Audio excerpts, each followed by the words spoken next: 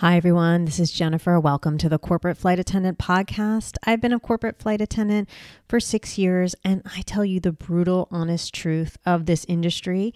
This is Season 2, Episode 8. Today, we are discussing what scheduling and dispatch in corporate aviation means and the ins and outs of working with dispatch. Dispatch is the scheduling department of corporate aviation. The dispatch department has dispatchers and or schedulers. A dispatcher is licensed and a scheduler is not. For this episode, I will use the word dispatcher for both a dispatcher and a scheduler. Dispatchers have the monumental task of organizing and scheduling all the flights, hotels, airports, cars, everything that can be scheduled for both the passengers and the crew. And dispatchers and or schedulers often have to reschedule and reschedule at the last minute. In many ways, it's a thankless job. Dispatchers are often working all night for last minute changes to trips. Can you imagine? You have to feel for them, right? A company can have many dispatchers that rotate shifts in a 24-hour day, and those are your bigger companies like your charter companies such as, VistaJet, NetJet, something like that. Or a company can have one dispatcher. Or if it's a smaller flight department, the pilots can act as dispatchers and make their own arrangements. Once you start contracting, you will see all of it. Sorry about that. My dog's just, taking his time and walking through. No regard for this podcast. That's okay.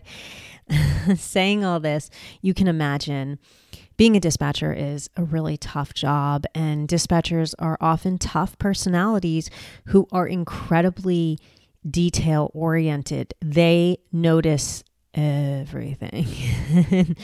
So when you have to call or talk to a dispatcher, you have to realize the golden rule, and this is with all due. They don't have time for you or for anyone.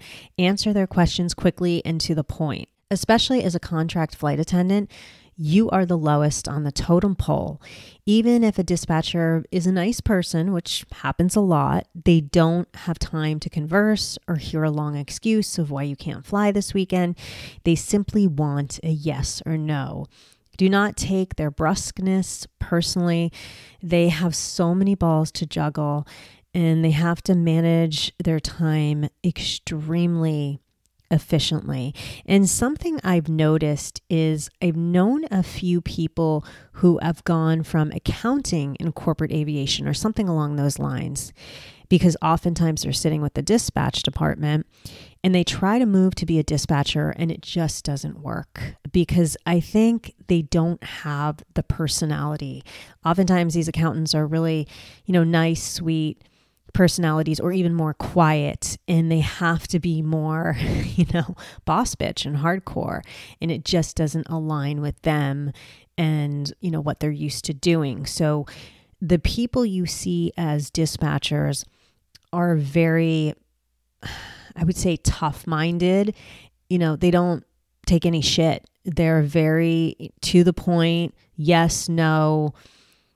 So you just have to get used to that. And they are nice people. When I've talked to them, outside of dispatching in a situation where they're on a break and they're in the coffee room, they're good people. It's just, if you don't act like that and you don't take that boss personality, that tough, not taking any shit from anyone personality, everyone will walk all over you. And you have so many people coming at you at once who can walk all over you, right? You have your director of aviation, your chief pilot, your pilots, your flight attendants. And then we haven't even discussed the passengers and the executive assistants and the personal assistants and the wives and the this and the that who can walk all over you. So you really have to have that personality. So if any of you are listening and you're like, you know what, I love to be a flight attendant for, let's say, 5 years and then move into dispatch, just keep that in mind. If you have that in you and you have that type of toughness in you, then I'd say go for it. I have to say I've had good experiences with dispatchers in general because I keep it short and sweet. I keep it short and sweet on the phone, over text or email or in person. That's the key. The passengers are often pains in the ass and don't care if they're keeping up dispatch until 4 a.m. with last minute changes.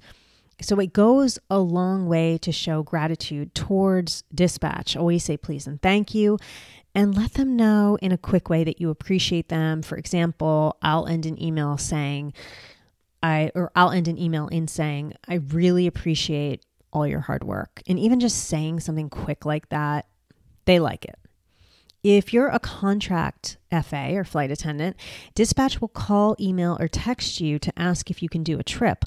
Often they don't have many details about the trip, but most of them try to give you the details they have. Sometimes you're going to see them hold back because it's kind of a crappy trip. You know what I mean? Like if it's 2 days in the middle of nowhere and it's not fun, they're going to hold those details back. And if you're new, you really don't have the right to ask. You should be accepting everything. So if you start asking too much, it's a little suspicious to them and you want to get on their list and you want to accept everything.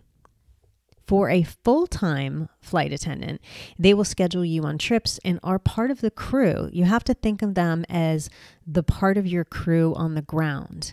If you are a contractor, you have to answer the dispatcher immediately. If they don't hear from you right away, they will move on to the next FA on the list. And they'll move on quickly. We're talking in 5 minutes. Some of them, and I don't like that some of these companies are moving to this, will just do a mass email and whoever responds the quickest will get the job. I don't like that. That's not my cup of tea.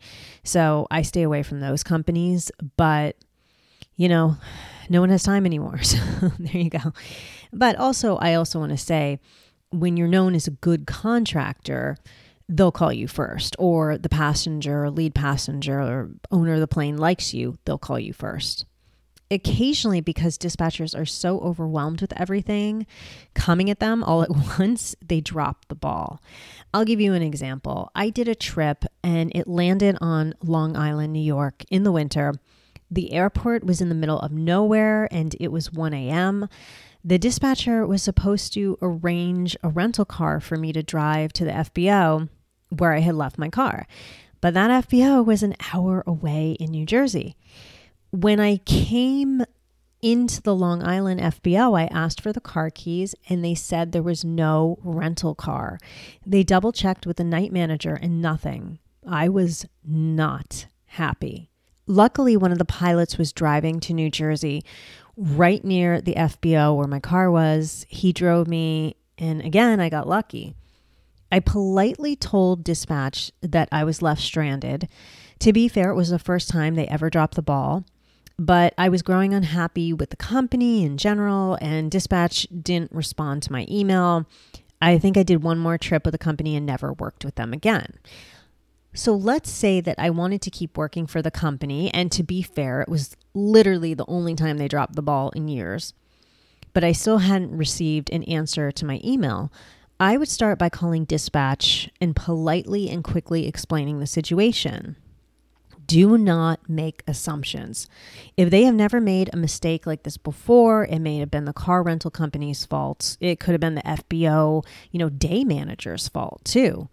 I would say something like, I just want to confirm that you received this email. I wanted to check on what happened because maybe I misunderstood something.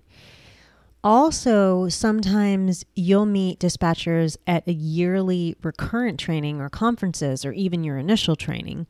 Keep it professional. Sometimes people like to drink at the hotel bar afterwards. A glass of wine or beer or cocktail is fine if you can handle it. So I was at a recurrent training where there was a dispatcher who was a friend, and we all went to the hotel bar after a day of training. Some of the FAs got wasted. My friend was really turned off and left and told me later that it really changed her view on a couple of the FAs she was considering to put on her list. And let me tell you, she worked for a major company. So these FAs missed a huge opportunity. Always keep it professional, because that experience showed my dispatcher friend that these FAs could not handle being on the road. The rule of thumb is treat dispatch well, and you will go far in corporate aviation because they talk to each other and they change jobs and they know each other. And you also have to consider that with dispatch and scheduling, a lot of it is moving to home office work. So if you are, texting them, you have to make sure it's on their work phone. You have to make sure, they said, okay, you have a flight that's coming in at 2 a.m. If there's an emergency, will you be available until 2 a.m.? Because you don't want to wake these people up because they're at home, like sleeping in their bed with their, spouse or partner or whoever.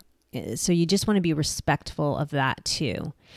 So other than that, keep sending out those resumes and building your resume experience because the industry is growing nonstop. I keep receiving calls to work for an account that I worked for 3 years ago. They're having a hard time finding good people, and you are all good people. If you have anything you would like me to cover, email me at freespiritpodcasts@gmail.com and check out my FA products and service in the show notes. And the next episode will drop on Friday, June 17th. Until then, you know what to do. Happy flying.